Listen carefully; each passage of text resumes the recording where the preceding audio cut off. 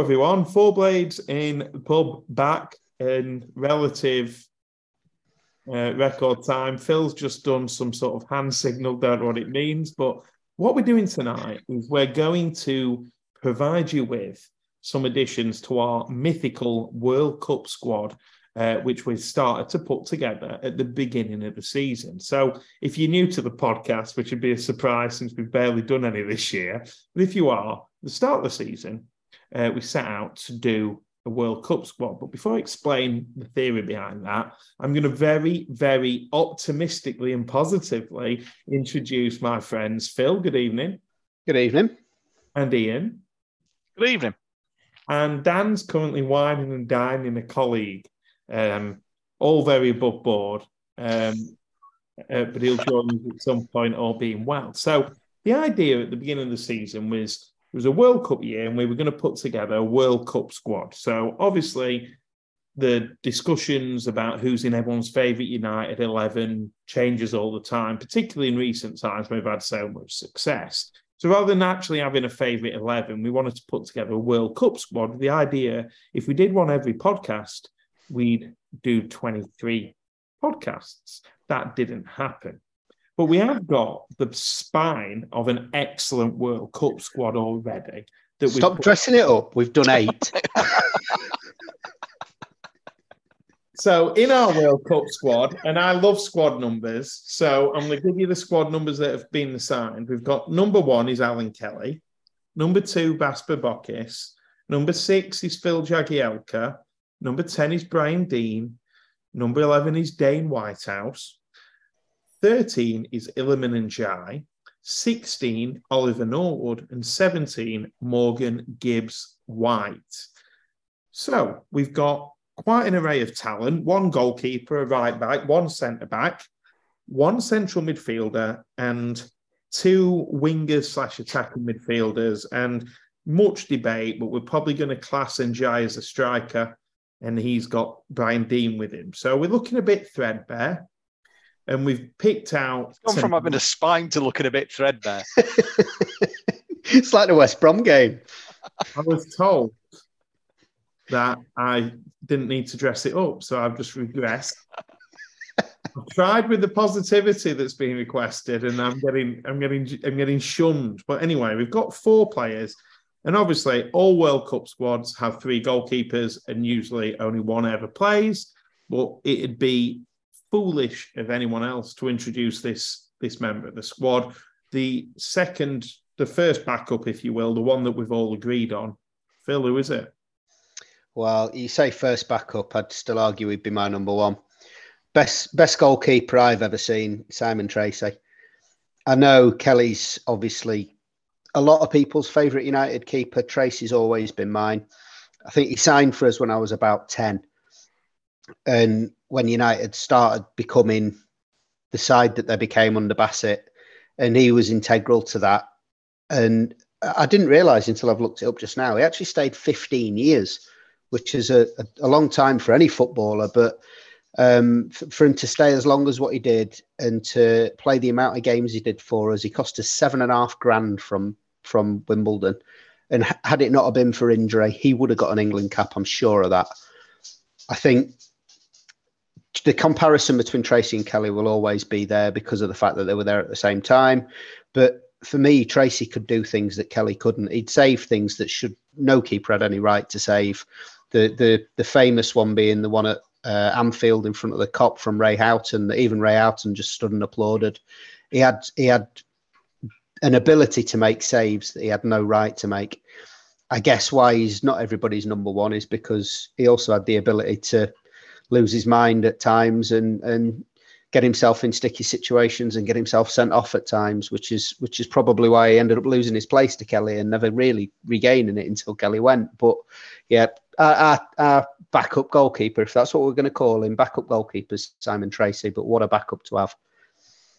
Ian? I'd completely agree. I mean, I think we forget that he was, 21, I think, when we signed him from Wimbledon. So he was only a young keeper. Probably came in when, Ben Stead was nothing particularly wrong with Ben Stead. He was your steady average keeper. But with Tracy, you got something different. And like you say, I personally would put Alan Kelly above him, but that's because I think Alan was I'm going to say a steadier keeper. There was a reliability factor, and as Phil's alluded to there, for everything brilliant Simon Trace could do in terms of shot stopping, he did have rocking horse shit for brains at times. And, sendings off, he'd get himself in positions and you'd just be wincing. But equally, you'd forgive him because when he was called upon in his own area, it's when he used to go walkabout a bit, didn't he? To say the least. But when he was the back pass rule ruined him a little bit, didn't it? Yeah, but when you asked of him what you'd expect to ask of him in terms of shot stopping, I completely agree with you. He's the best shot stopper we've had at Bramall Lane. And like I was that obsessed. I didn't just have his kicks. I used to be a goalkeeper. I had the same gloves as him. I had the same boots as him. Unfortunately, my hair goes curly when it goes longer, so I couldn't quite have the long mane that he had when he first signed in the late 80s. But yeah, it was a proper hero of mine. I can just picture you with a bit of a mullet, Phil. It's not. It goes more like a mushroom. I mean, I've seen some photos of you as a young man, Phil, and the curls do suit you because they make you look a bit like me. So that's nepotism at its finest. No. Don't you remember Josh's 18th birthday? Looking through the photo album, it looked like me there holding him when he'd been born. But anyway, enough about Phil's hair. Tracy, I always obviously the age I started going to watch United. So for context and just shits and giggles, I'm a bit younger than Phil and Ian. But Kelly was obviously someone I was obsessed with. But Tracy was always there, and ever since, when I started going to see United in 1994, whatever, it was like an ever present in squads. Obviously, he was out on loan in 94, 95, actually, but he was ever present in squads and around for ages and ages. And he set for that precedent that we've always talked about. And I think it went a bit skew-whiffed in League One, but we've always had United decent goalies, and I think having people like Kelly and Tracy for long periods of time, and then Kenny for such a long period of time, probably absolute bollocks if you went back through history. But having two amazing goalkeepers at the same time, just unreal. And for me, you talk about Tracy, saves I've seen obviously back in the glory days of VHS, watching season reviews, and for me it was the reflexes he was able to make as well. Almost, you talk about him going for a wonder and back pass. Classic, one of those footballers, particularly goalkeepers, defenders can be a bit like all strikers, where if they just act on instinct, they're outstanding. When they actually have to use the brain a bit, that's when it starts to go a bit wrong. And his instinctive ability to get himself in the way, absolutely brilliant. And by all accounts, an absolute lunatic off the pitch as well. Not mental, but could go and put the ale away with the best of them.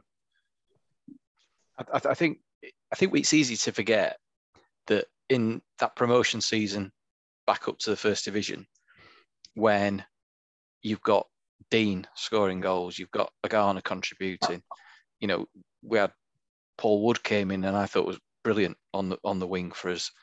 Bryson playing well. We got such a wide range of players. Stancliffe like a rock at the back. Bob Booker influential.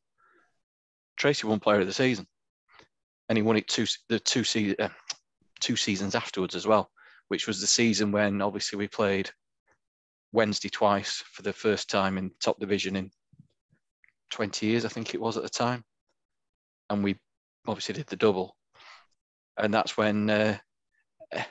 We laugh about Brewster and Booster getting all the acclaim for winding the Wednesday fans up. That's when Tracy was doing the aeroplane around the 18-yard box in front of the Wednesday fans.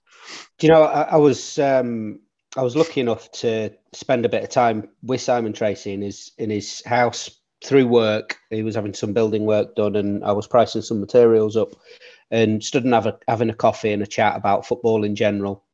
And he's got that as a canvas of him running behind the goal at in front of their cop in his kitchen. He's got it up in the kitchen. I made reference to it, and he went, "Do you know what?" He says, "I've got nothing about my football career in this house anywhere apart from that one picture. And the only reason I've got it is because I got fined and banned for making rude gestures to the Wednesday fans as I ran around the back of the goal because they all complained and said that I started giving them the wanker sign. And the reason I've got that is to remember that I wasn't. I'd just got my fists clenched as I ran past their goal." And I just thought it was really nice of him. Yeah. That's the one thing he's got of his football career in his whole house. I mean, I think when we talked to Bradders, it became like the way he spoke about football. Obviously, he was cared about United still, and he was a football fan. But when he Bradders, don't think you. I know what you mean. But like, as in a bit like that, I can't imagine Bradders has got like shirts adorning the hallway as you go in his house. Not that I've been, but like, you know what I mean? I can't. I just think it's a lot that like players these days. There's not going to be, unless you're Ben White and you're just an arsehole, like players they're all, you see them like at home with so-and-so, they've all got like shit up everywhere. And the fact he's got like that little salty and it just happens to be that he's like sticking 2 fingers up to Wednesday. Little dig on the pigs, love it. But like you say, he actually wasn't doing anything at all. They were just that enraged by his behaviour, which is the exact way to get to them. But yeah, we're not talking about them tonight. Jesus. The other thing was as well is, yes, you mentioned it earlier, John. We've got videos, but bear in mind the coverage back then just wasn't the same as it was now. So the save, well, there was a save at Anfield, but I think there was a series of saves in that match. That if the coverage had been as it is now of top level football, would have got shown time and time again. But it's forgotten about because it was, some bloke up at recording it for the Liverpool season video, and maybe Granada TV for a 30-second package of highlights on a Sunday lunchtime. So you don't get to see these things time and time again. Like and that with goalkeepers particularly can sort of like the general footballing consensus's view on a goalie changes due to the fact that your average fan who doesn't watch loads, who watches the goals on his or her Sky Sports app on the phone, they just see these highlights and they go, "Oh, he's a decent keeper." I mean, people used to say like that bloke at Villa was really good, Brad Guzan, because he was getting peppered with about 30 shots a match. Probability suggests that he'd save somebody. It's like that the way we consume things now. There's loads, like you say, loads of footage, a constant reminder about evidence that someone's good or bad or whatever. And yeah, it's interesting though. So back in the times when Tracy used to play, when watching back football highlights was consumed through VHS tapes, and everybody had the 101 greatest gaffes or 101 greatest goals that was released every season. Being a keeper, I used to buy the 101 greatest saves from a top flight season, and Tracy was on that so many times. Yeah. And I think you've got to be a good shot stopper to be a goalkeeper, but his ability to react was just phenomenal. But would you say, looking at him, his technique was possibly a little unorthodox sometimes? Oh yeah, massively. And that in a way, like almost like bridges that, like the almost like a throwback in terms of a goalkeeper, and compliments, as well, like Kelly being a bit more of a classy, like all-rounder, I would say. Conventional goalie because he's big, imposing. Like the sort of classic silhouette picture of him in the penalty shootout against Coventry. Like the legendary sort of photo of Kelly, if you will. Like he looks huge in the net. Like, whereas Tracy doesn't. It looked like they've just like Kelly was as close to technically perfect as a goalkeeper as I think we'll ever see. He had everything. And Tracy, a lot of what Kelly was great at in terms of his composure and his technical ability, Tracy didn't have, but he made up for it in just pure talent. Instinct. Yeah. I mean, what a fantastic pair we've got in the net in this squad, by the way. That's just a great start. And we've had a good debate about the third goalkeeper, which will come obviously later. But like, what a fantastic complementary pair of keepers you've got. Isn't it worth reminding people as well, by the way, we had these two at the same time. That's it, yeah. Like, it's unreal. And bear in mind, what one other goalkeeper that's in the debate, for those who saw him, was also there at the same time as well, for a spell. Yeah. And people will guess who that is, obviously, who remember of a certain age. But yeah, that third goalkeeping slot is still up for debate. I think that one's going to, I don't know, we'll have to literally thrash that out. We'll have to wait for Dan on that. He's got a high opinion of goalkeepers. As you found out many a time on a Sunday morning. He fucking didn't when I played behind him. We had a high opinion, you just didn't reach it. Something like that. So, should we move on? Should we move on to the... Yeah, I think so. Move on to what's in front of the goalkeeper. Yeah. So I think I'm right in saying we're going to move on to the centre of defence now. So centre of defence, we've already got, I think, Jagielka in the squad, John. He's the only centre back we've got at the moment. So we're looking at adding centre back too, and actually, there's a bit of debate on this. I think we've got some good options here at various points. I would say over the last 30 years, we've had some pretty technically good defenders. We've had some pretty hard defenders. I think the one we're going to put in tonight, for me, and it was an interesting comment on Blade's pod review of the season this week, saying again, he's a steady 8.5 most weeks. He's Mr. Consistent, and actually, a kind of player that you don't fully appreciate what you've got till he's gone, and it's one of our current squad, and it's John Egan.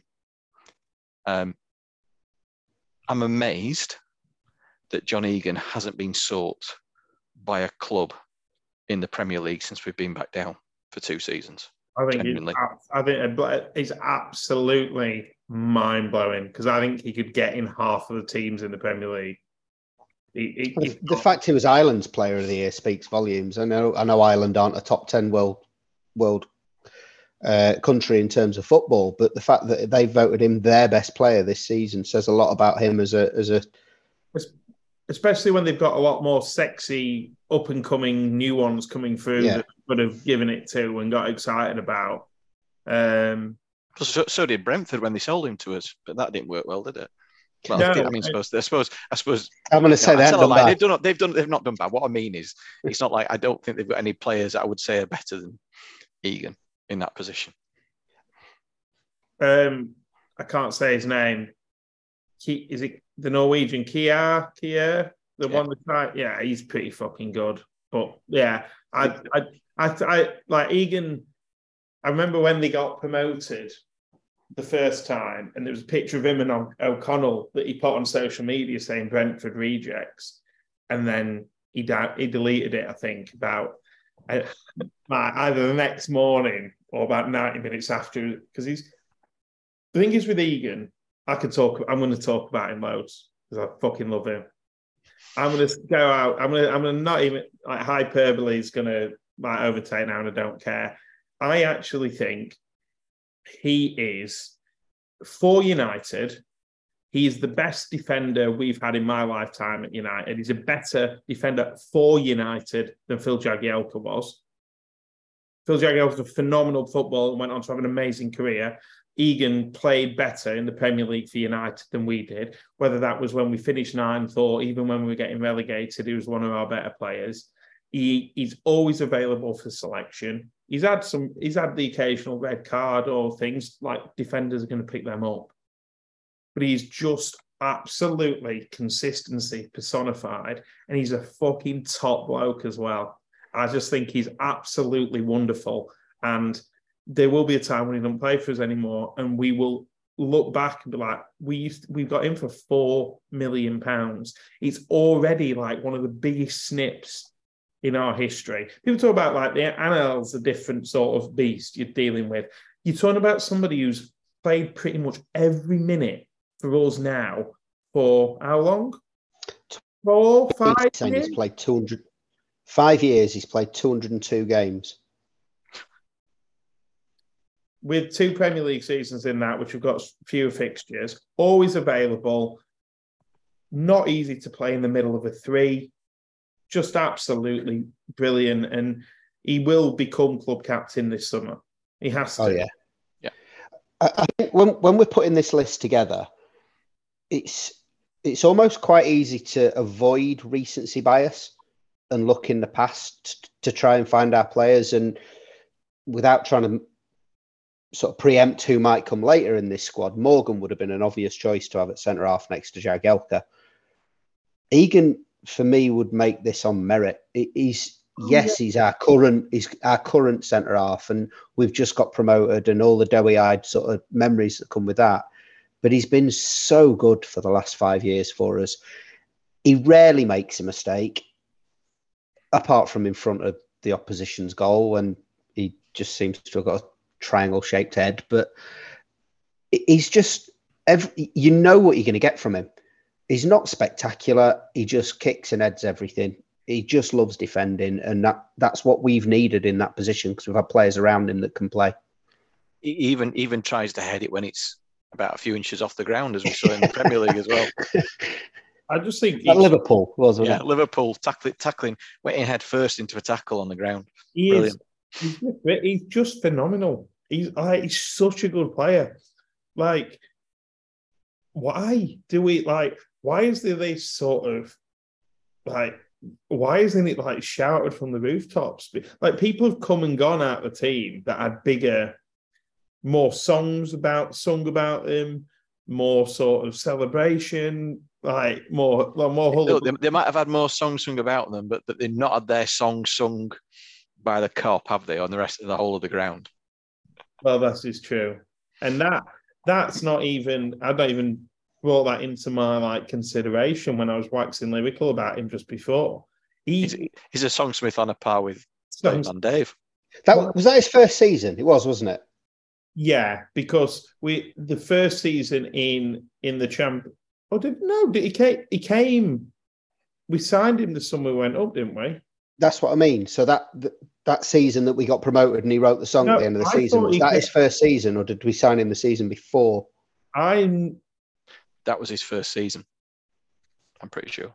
Yeah. Did we get promoted? We did, because we had Cameron Carter-Vickers and Jake Wright at centre half at Hillsborough, didn't we?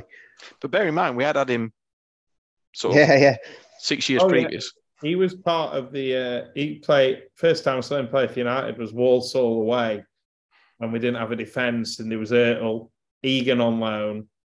I think Matt Hill. Oh God, it was a bleak night. Johnny Ertl. Blimey. Yeah, prime, like signed someone who was on the fringe of a Premier League club on a free when you're in the Championship, and realised there's a reason you got him for no. But yeah, he's just phenomenal player, Egan. I remember when we were boozing with the squad, Phil, after we got promoted, and he was like hugging me and jumping around, and he smelled lovely and. All night and smelled lovely, and he was just lovely. He put me on his Snapchat story singing with him, and the sound. I've got a proper crush. Well, yeah, he's lovely. Why not? He's a good-looking fella. He's also like the fact that you just know, like, he's probably back in Ireland. In the pub drinking Guinness, saying, and then we had this game. I'm not doing Irish accent, but like, just talking. It'll be talking. This is like when they used to dub Jerry Adams on the news. Let's not mention Jerry Adams on the pod at length. That's ever again. Yeah, I think one of the things I love about Egan, really random. I met him in a bar not long after he signed.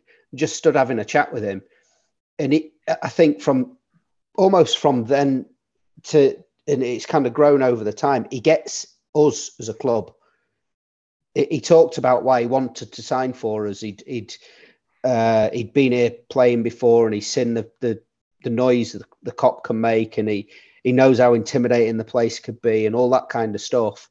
And like you say, he's gone on to pen a song that's been sung on the Kop. Not many players can say that, and he just gets us. He gets us as a fan base. He gets Sheffield as a city, and he'll be sorely missed when he does go, because he's almost irreplaceable. I think, to get that level of consistency of performance and never actually missing a game. I don't think he does go anywhere for the foreseeable, because his contract's up next summer. He's probably too old to. I don't know. I'd like to think by next summer there was some sort of stability in the club, that one of your longest serving players, one of your captain, you can give him 2 years. Like I say, he'll be 31 and a half next summer. So you're right. He's probably 2-3 years though at that stage, if he wants to stay. I mean, he strikes me as somebody who probably does want to go and play for Shamrock Rovers at some point in his life. Like he loves Ireland. He loves like Gaelic football and stuff. Talks about it all the time, doesn't he? But maybe if he was going to go anywhere in this country outside of a Premier League team, it might have been up to Celtic, but that's not happened. And you mentioned Cameron Carter-Vickers and Blademan Dave before. And did you ever hear the Blademan Dave song about Cameron Carter-Vickers? No, I think I might be about to.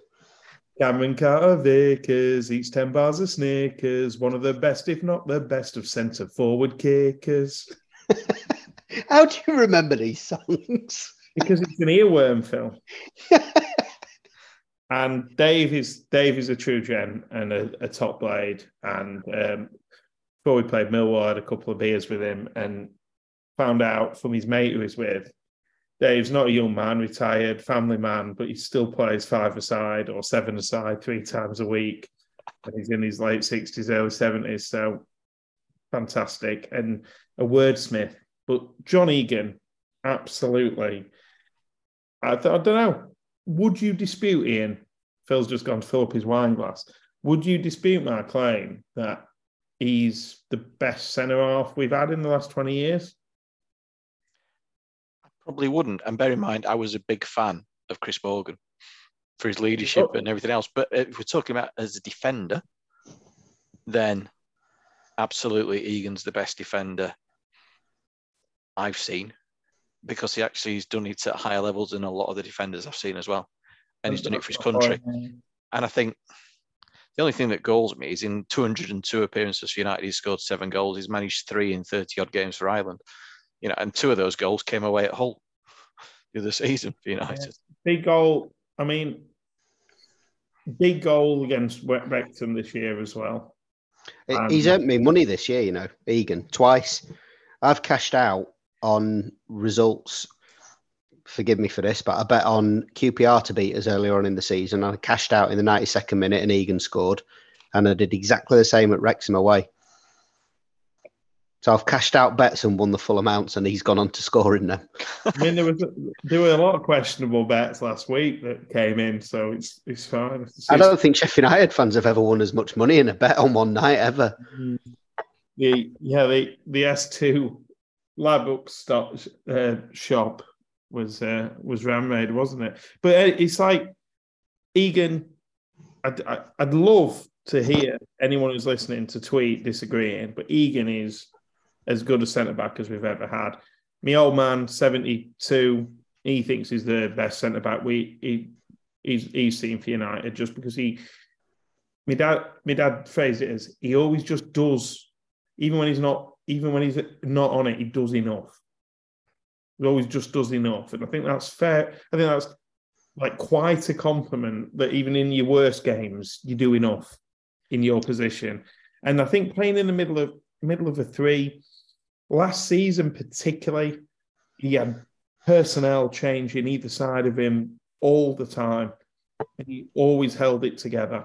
Always, it'd be interesting to hear what like goalkeepers say about him, because he must have to do some serious organising there, particularly with someone like Basham, who's a free spirit, if we're being kind.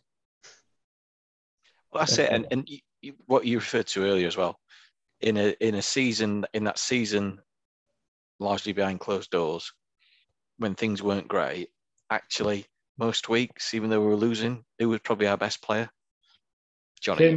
Him and Baldock was still really pretty good, and committed. And when you've got nothing to feed on, but your actual just love of the support, sport, not support, sorry, and you know, like your pride in the badge and the shirt are what drives you. That's quite a compliment. Like, yeah. So should we move across the back four for our next player? Who's doing that? Is that you, John? No mistake that after McBurney, which actually came good, this is a player that on here I've probably irrationally gone out to bat for over the years and like defended when he's put in some indefensible performances. But in terms of where he was before, the best left-sided defender I've seen play for Sheffield United is Enda Stevens. Now, if somebody started supporting us 2 years ago, they'll think that I'm on drugs. But anyone who watched us under Wilder, when he first signed that first season in the Championship, bit questionable, but generally pretty good. And then that second season, he really, really kicked on. And he was one of the main reasons we got promoted. Those performances after Christmas, as we got promoted, driving us forward. And then in the Premier League, after Andrew Robinson, he was the best left back in the country for me. It's Enda Stevens. I just think I think history will be kind to Enda eventually, but recent history will be quite mean to him. But he definitely still should be in this squad. Yeah, I think 100%. I mentioned recency bias earlier, and arguably for the last, I think Bladespod might have mentioned this, 3.5 years, he hasn't been great. Almost since COVID took football away from us during that first season in the Premier League, he kind of came back and didn't look quite as good. But let's remember him for the couple of years before that, because I think for that period of time, I think he's probably the best left back I've ever seen play for Sheffield United as well. I think it was. I think defensively he was good, but increasingly up until that period, like you say, probably until lockdown, he was great going forward and looked good going forward in the Premier League as well. Mm-hmm. And going back to that comment about, you know, like Egan and Ireland's Player of the Year, I'm pretty sure Enda was either Player of the Year one season for Ireland or certainly nominated again. You know, he held down that left back spot for Ireland for a period of time as well, unchallenged really, despite, you know, some other good players who could fill in that position. Again, he was, for a period, he was more than dependable, you know, and he could be a driving force for us going forward, which is what you need from players in that position. But equally, we've seen over the last season, when we've had changes at both wing-back positions, how badly exposed you are if you've got someone who's great going forward but can't defend, or vice versa. Enda had that balance for a period of time, absolutely bang on. Yeah, he can definitely do both. I think that there's an argument that first season in the Premier League, up until, like you say, lockdown happened, he was our best player. He contributed at the back because obviously he's a fullback and that's what his job is. But going forward, was it Chelsea away when he nutmegged 3 players like one after another? It was just I didn't realise how good he was. Even after we'd seen him for sort of 3 or 4 months, I thought, yeah, this kid's decent, but he just seemed to get better and better and better, and the trajectory went up on was staggering. Well, I think what puts Enda above other left backs we've had is technically outstanding in terms of scored quite a lot of goals from left back. I don't have the stats, but I presume he scored more than Egan did for United in probably fewer games. Obviously, delivery really good, but it was also like to play in that sort of system with the overlapping centre halves. I think this actually highlighted why Baldock sometimes has been criticised, definitely by us, about it. He knew when to do an early ball, but he also knew when to take an extra touch at the other end of the pitch, and that for a left back is they're not desirable attributes. They're like bonus attributes that a player can have. Yeah. Not the quickest, but fantastic acceleration. And people would say, "Oh well, it's easy to be that good when you've got like Jack O'Connell playing behind you." But Ender was more than that. Ender was brilliant, chipped in with goals, and yeah, I feel really a bit sorry for him because. So, just sorry to cut across you there, John. 1920 season in the Premier League was the joint highest assist provider for Sheffield United, which is from left back is pretty impressive. Signed him for free as well. Yeah, but also it's that appearances. If you like we say that consistency.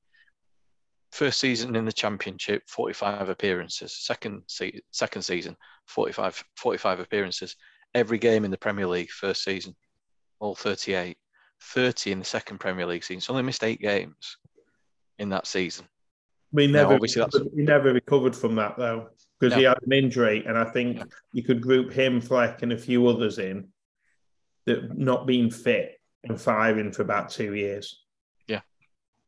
And what that is, I mean, you have people in foil hats telling you it's the training methods, but it might be a pitch or whatever. But it's just sometimes bodies stop working when you get near 30, as well as they used to, as well. But he's just Ender has like for me just been criminally disregarded. Oh, Max Lowe's better. Well, he's not, is he? So he's not better than what Ender Stevens was, but he's better than what Ender Stevens is now. Well, yeah, of course. But people were very keen, and this happened with Baldock, and it's been proved to be nonsense on the other side. He's not amazing every week now, so let's suddenly upgrade him. Bogle's better than Baldock. And Ender, I feel like it happened. I think that sort of criticism with him happened a lot earlier than other players. He didn't get a free pass considering as much as other players do, considering the level he was at for us. But yeah, that's making it sound a bit sad. Focusing on but I think he's right, because I don't know how many times. I mean, I even had an argument with someone last season who was telling me Egan was shit. We've got some complete doll's heads sometimes, followers, but I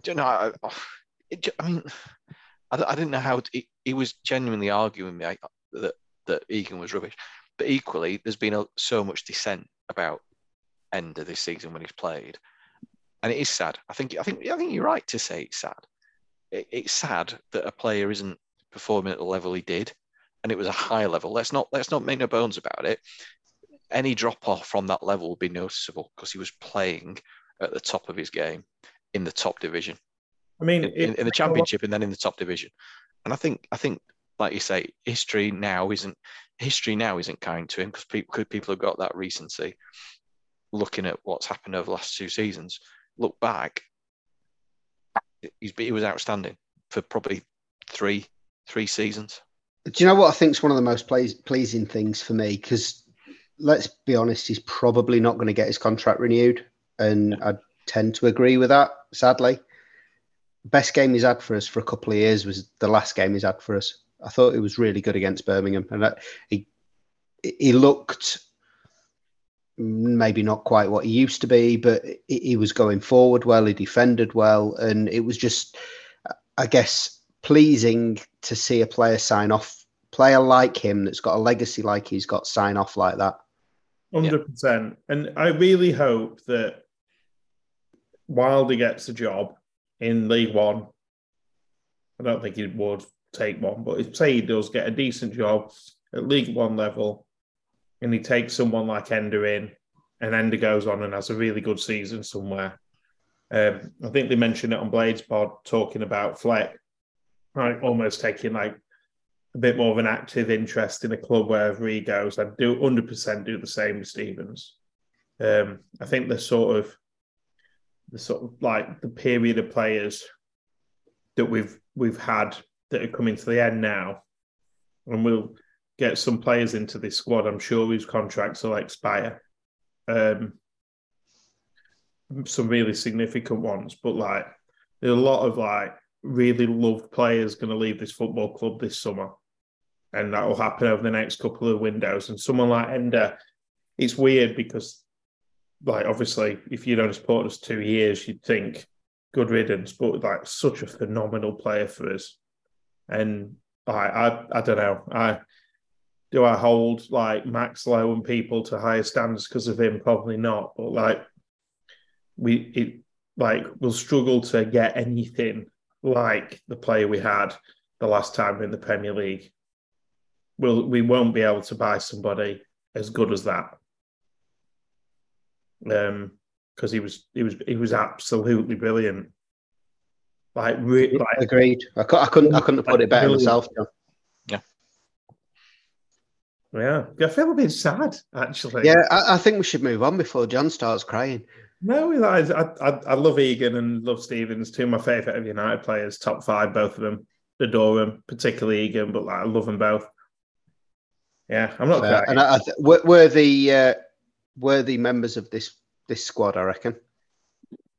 Probably when we talk about our own starting 11s, probably both make that as well, but we'll see on a later episode. So moving a little bit further up the pitch, we're going to go for a midfielder next. Midfield so far, who've we got? Norwood. Oh yeah, we've got Norwood, and you could argue maybe Whitehouse. So Gibbs White-ish. So I think maybe Norwood, we know he plays that deep lying role and with his ping and creates things and sets things up. We probably need a goal scoring midfielder. And in my lifetime watching Sheffield United, no midfielder scored as many goals as Michael Brown in one season. He has to be in this squad. Yeah, absolutely. The ultimate sort of like perfect. I can't think of an instance where a player in the United career had a more fruitful one season. Not that his others were bad, but like it was just, it's the only time as well, considering how often we've been in the Championship with quality players in his team, we've literally had the best player outside the Premier League. Not so much like we could argue we had that this year, but like Michael Brown won like all the awards. He was like, I think he was knocking on the door of the Golden Boot that season, but Redknapp had spent a load of money at Portsmouth. And it was the Bulgarian striker begins with T. Todd, I think he got the Golden Boot that season. Todorov? Was it? I'm trying to think now. You know what I mean? I think I do, yeah. I do, and I can't even think. We can be forgiven. It was 20 years ago, but we had the best player outside the Premier League, and he was absolutely phenomenal. And it was that triple assault season, and it was just wonderful to have a player like that. Was it 400 grand we got him from Man City for? Yeah, it wasn't a lot. 400, yeah. It was 300 or 400. Sorry, I just had to look that up. Svetislav Todorov. Yeah, I reckon I see him now. He's a funny old looking fruit, but I remember all his mother would love him, you know, but he's... I think he got the Golden Boot because they had Sheringham as well and Merson. Yeah. I remember him now. It's amazing how these things forget. Yeah, they also had an awful gold kit, which we then went on to copy. And yeah, they had the Beanie Baby logo, didn't they? The love heart with TY in it. TY, yeah. Anyway, Michael Brown. Yeah, scoring. Talking about Portsmouth, didn't he play against us for Portsmouth in Warnock's first game? He did. Yeah, and then he obviously went. Oh, I'll tell you what, I can imagine you down here, Brownie. I think you'd be brilliant. I can see you rattling him in. I can see it. Yeah, I mean, Brown, it was what's amazing. Like, obviously, we're here to talk about him at United, but like, gone from being this sort of like, would you say you would say cultured midfielder, goal scoring midfielder for us? I don't like think of any highlights of him. I can't really remember him playing much apart from the goals, but then went on to turn into basically the biggest thug in lower Premier League football. Like tried to play at Spurs, wasn't, and by his own admission, I wasn't good enough, so I just started kicking everyone. Thing is, though, people remember Brownie for his goals, and rightly so. For that season, he was always a shithouse. I was just about to say, I love the fact that he was technically a good footballer, scored goals, but he had a nice little edge to it.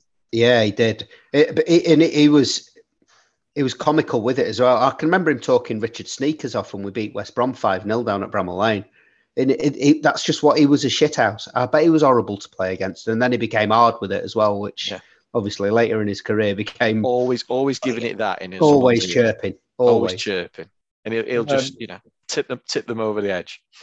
I didn't realise he's had cancer, hasn't he, in the last couple of years? I don't really know that. He ran the London Marathon this year, so he had skin cancer.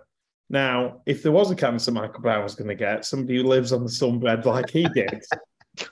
dare I say, but thankfully, I think he just went for a health screening, and they were like, "That's cancerous," because he on Twitter, So he's, but what's great as well. He's like he's part of that sort of Man City before they had loads of money guard that now get used because they used to play for Man City to talk about them. So there's like him. Meek is obviously the biggest example. Needham and is really good as well. But like he gets on. City fans loved him, by the way. City fans love Michael Brown. He's all over He's all over like the BBC and stuff, and like really like those spots are usually reserved for people who've been to the more upper echelons of football. But obviously, there's one goal that we have to talk about. Is there a better goal technically ever been scored in a Sheffield derby than that one?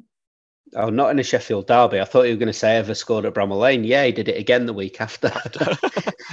I mean, just that week you thought he couldn't hit that any sweeter. Yeah. And then week after, there we are. Did exactly the same. Yeah, there's never been a better goal scored in a Sheffield derby and never will be. Just perfect. And it makes it even sweeter that it was Derek Geary that headed it to him. It was as well like the fact that that was to equalise, wasn't it? That's a proper blur. I can't remember. It's 20 years ago. Quinn put them 1-0 up. Yeah. And then Brown does that. Then Cabba scored. Cabba scores a scrappy one. Or does Cabba score the scrappy one to get us back in it? I don't remember. I think Cabba scores the scrappy one to get us back in it. And then Chief scores at the end, doesn't he? So, again, we talk about these moments, and I know this is about the player, but you get these moments of commentary. Chris Kamara's commentary, or co-commentary, shall we say, on that goal and the follow-up on it. Kamara's absolutely, you just hear his joy coming through at what he's just witnessed. And it's not because he played for United or anything like that. It is just genuine joy at watching a technically pinpoint goal and everything about it. Do you know, that goal's one of those few memories that I can truly remember everything about it. I can remember the moment it went up in the air and seeing him running on. I can not just because I've seen it that many times, I can remember at the time, and it's 20 years ago. It just the greatest goal. Did he get voted the greatest goal Sheffield United's ever scored? Didn't it? Yeah. I could make arguments for others just because of maybe the uniqueness or the other factors involved, but for what it meant at the time and the match it was part of, absolutely. Yeah, I mean, I think in terms of how iconic it is, the Duffy one's better. And I'd go back further. I think Brian Dean against Liverpool is a technically difficult goal to score. When he takes it off Grobbelaar? Yeah. But I also think Dean Saunders throwing the ball off the back of Paul Musselwhite and curling it into the net is brilliant. And I can't believe I didn't mention it before, but like Ender Stevens scoring that one against Brighton. Yeah. It's the top corner. He's technically outstanding. But yeah, Brownie as well, like other like iconic things I remember I used to love going to Millmore when I've been like 13, 14. Well, no, a bit older, like 15, 16. Going to Millmore, my dad like, don't know where to park, but he says it's a £5 in here, which seems a lot, but it'll be all right. And then walking down and around Millmore, they've got all the builders' yards that have got like broken glass, like cemented into the brickwork, so you can't go in, down the back alleys, and going into the away end and playing there on a Friday night on Sky in the pouring rain. And we had that D-Sun shirt, the blue D-Sun shirt with the red. Yes. Remember this? I remember I was watching on Sky. Which is actually a really good shirt. We shouldn't ever have a blue kit, but there we are.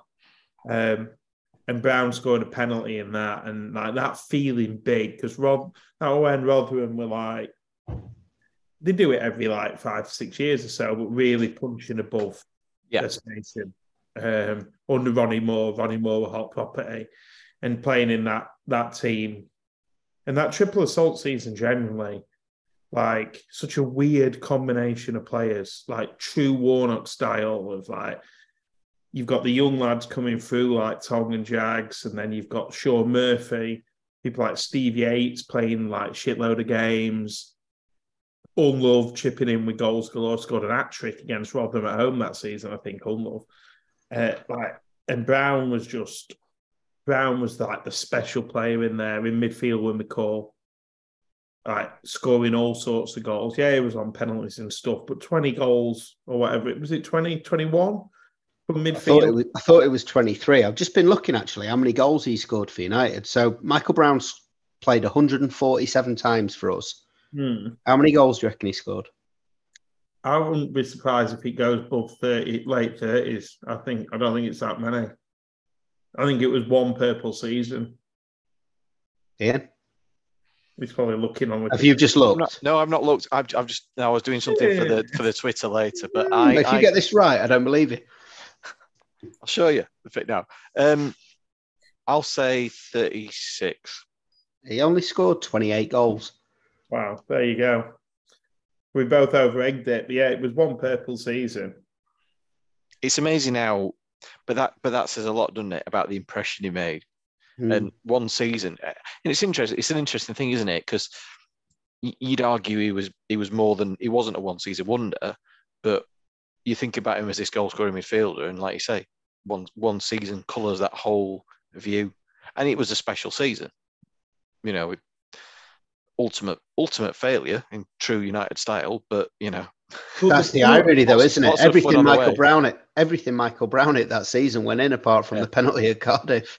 If he scores the penalty at Cardiff, we'd probably go on and get back into the game. I think you're right. I do. I think you're right. I certainly think we'd have got a second back at some point, second half, and that makes it interesting. It would have been the greatest comeback in playoff history. Shut up. Shut up. And put Sheffield United into the worldwide football consensus. Andy Hinchcliffe must have been gutted he got Newcastle Leicester on Monday night. Not as good as the poor cunts who had to watch it without miserable fucking prick speaking on it. Has everyone gone on has it been like golf tournament on in fucking Algarve or something? If they're having to, like, all commentators have gone out there, why the chuffing hell is he getting airtime? That's the worry. We get him next season. Anyway, we digress. We're going to get him next season because we'll be we'll be the match next season that they don't really want to have to show, but contractually they have to show us I don't know, Bournemouth live at some point, and it'll be Seb what's his face and Andy Hinchcliffe. Anyway, We weren't talking about that. We're talking about Michael Brown, who Michael actually, I would say he's a very good pundit. And again, it's a slight digression, but when you remember him as a footballer and you didn't think him as being probably as eloquent and, as polished a broadcaster he is. Well, I think that's live and on TV. I think as well with that, I was taking the piss a bit before with like this Man City sort of like hanger-oners from before when they were shit. Like now because they used to play for Man City, you still have to like do the work and not piss everyone off and actually be semi-decent at it. And he clearly is. And to be put as like the expert summariser on like BBC radio coverage for Man City is like the go-to guy. What a gig for him. Stay in the game, it's easy. It's just great. And like you say, he talks sense. And I still think he holds a lot of fondness for this time at United.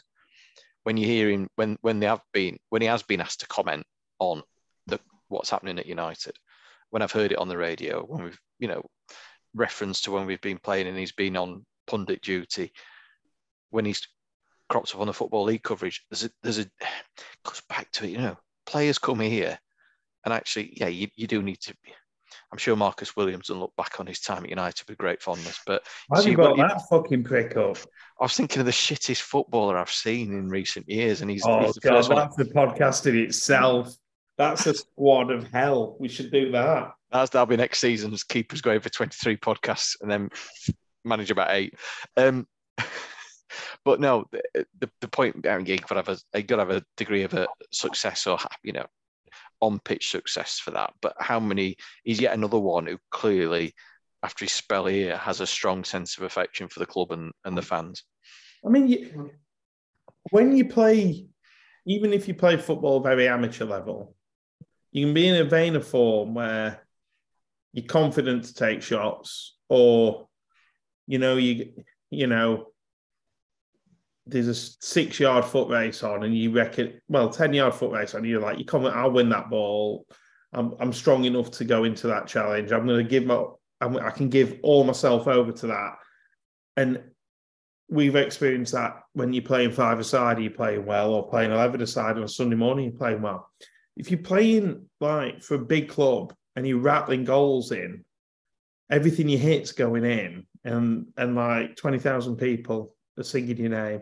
Probably about 28,000, but like they were everyone on the gate back then taking money in the sock, weren't they? But like, of course, it's going to like live long in your memory. And it's interesting. We've talked about like recency bias. Like, I think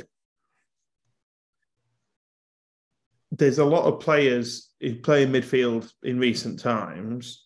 Like Oliver Norwood, I would argue, has been a better midfielder over a longer period for United than Michael Brown. But that one season and that amount of goals, we've never had anyone like that. Not in like the nearly 30 years I've been following him anyway. The thing is, he's always remembered for that one season, rightly so. But he was pretty bloody good the seasons he wasn't scoring them goals as well. And people forget that. He was a really, really good footballer. And yeah, you're right. Norwood will go down as one of our greatest ever midfielders.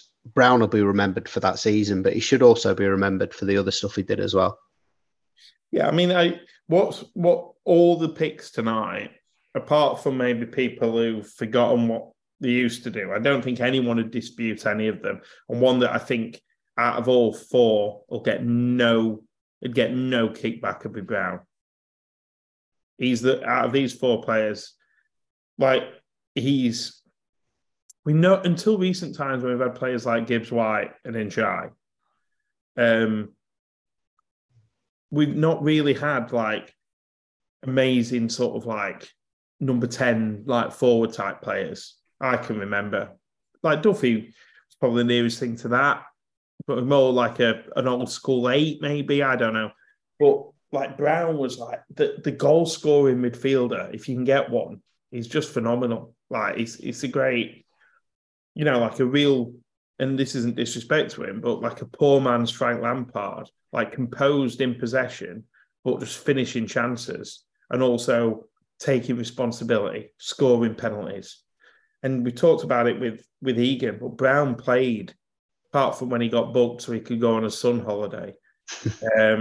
Brown played every minute he was available, mainly because Warnock wouldn't let him not. Just one other thing on Brown, I guess, for me, he also benefited, and this isn't downplaying what he achieved, but what a good midfield options we had that season. You got the sort of brains of McCall and the sort of experience. You got Michael Tong really finding probably his best season at United. And like Unlove on the right. So you've got a very unusual four there, really. Unlove, Brown, McCall, Tong, but a bit of everything. Montgomery you got Montgomery as well that could just go around ratting and letting them play. And he just facilitated probably the best season Tong had in a Blade shirt. Brownie doing what he did. McCall was great. I think you see, you can look back with a great deal of fondness, but also think actually one of those times again where we were blessed for a period of time with a midfield that we didn't see the like of again for years. Well, we didn't get a midfield, even when we were in the Premier League, that could lay a glove on that until we got Coots, Fleck, and Duffy, probably. Yeah, I'd agree with that. There were some good players in that time. Plenty of shit ones. Like some real fucking dross in central midfield.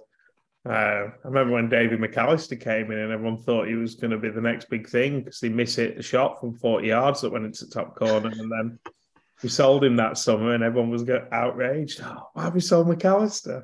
If only Dan was here to talk about Dean Hammond.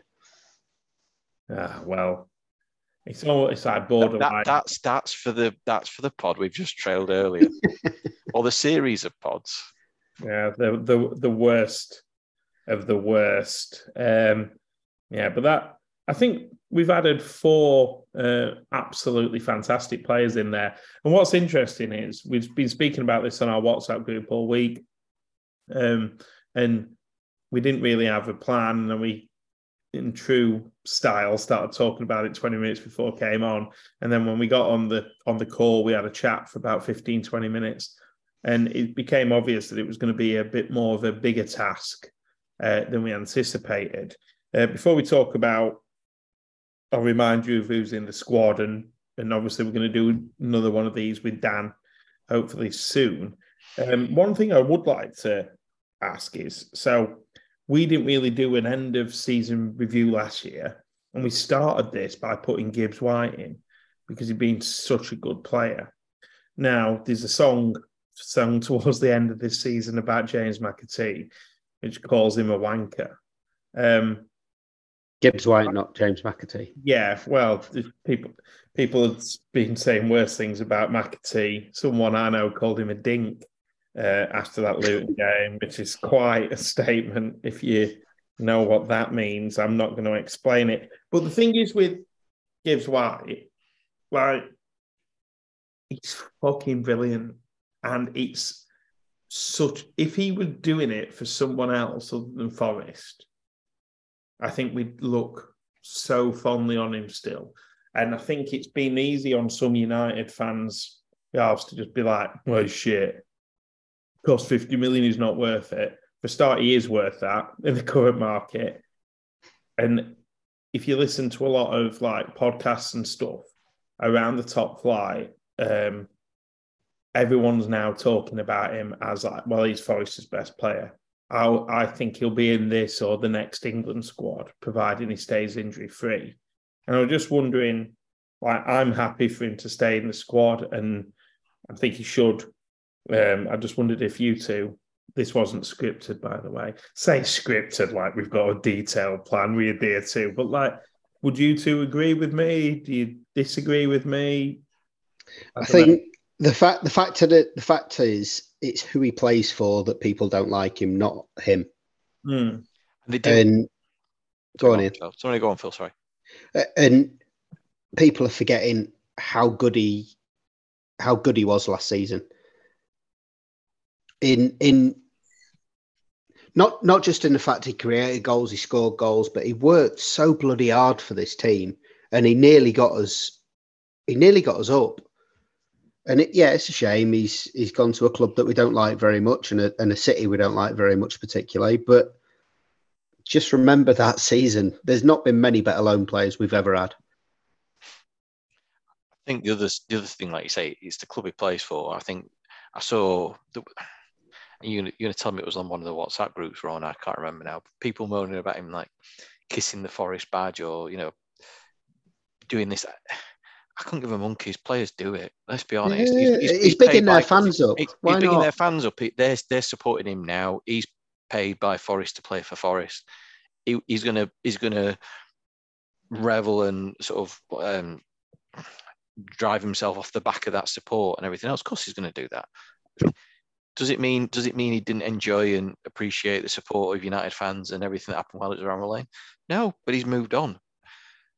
We can move on because we've gone up this season, but we can still look back and say, actually, for what he did last season, the things we saw from him, he's still technically one of the better players we've seen in the United shirt in a long time.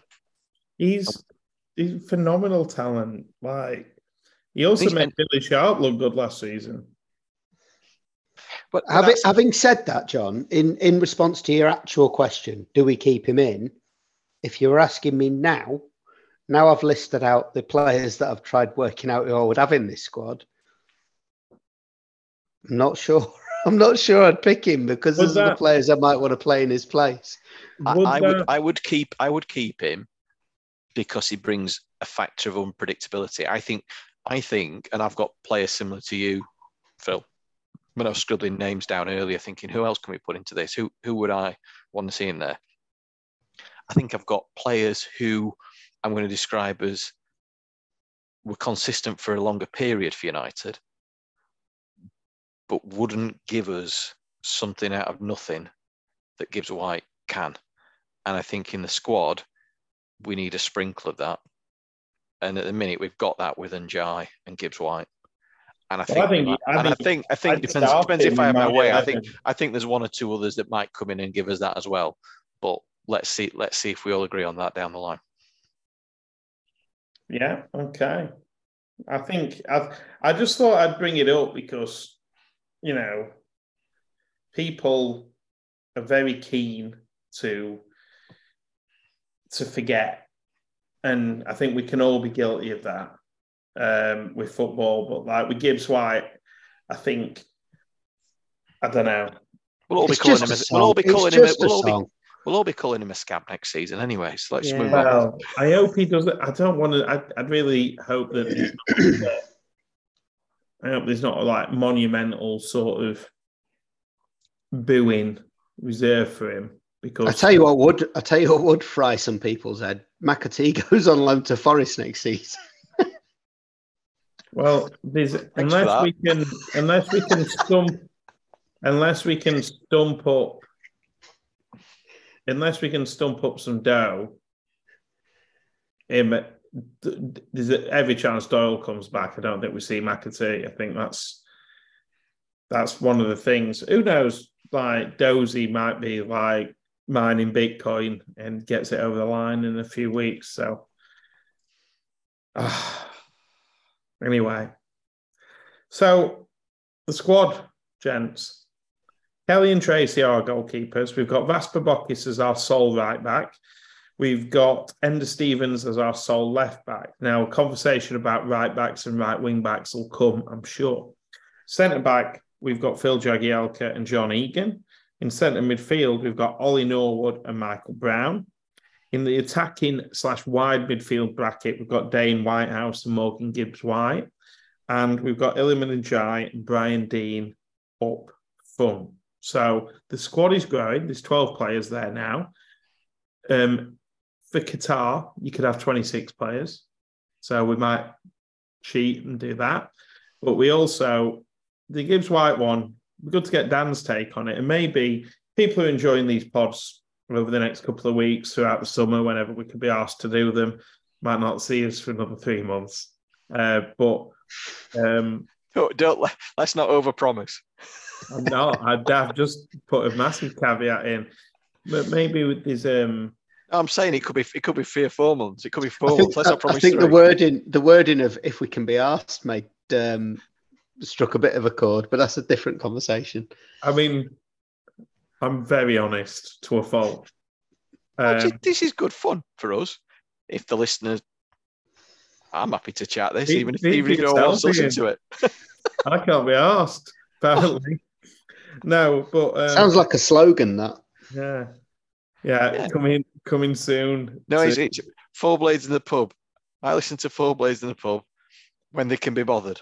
Yes, 100%. But maybe if I'm allowed to finish what I started saying, maybe in a few weeks we can put a vote. Does Gibbs White get removed? Because Phil did float the idea of no loan players. So there you go. I thoroughly enjoyed that. And the fact that we naively thought we were going to complete the squad in one of these. We had a fantastic discussion off air, and we've all got weird ideas. I'm sure, and I hope that you agree with the 4 people that have been added in. We'll update the infographic. And if there's anyone that you think, why haven't they put him in yet?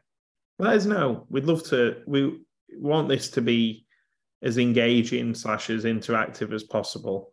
We had some great feedback on the last pod. It was really nice because we do enjoy doing it, but we all just have jobs and families, and they're really hard and take up time. So some of us have 2 jobs. So there we go. But anyway, lads, have you got anything else to add? Up the blades.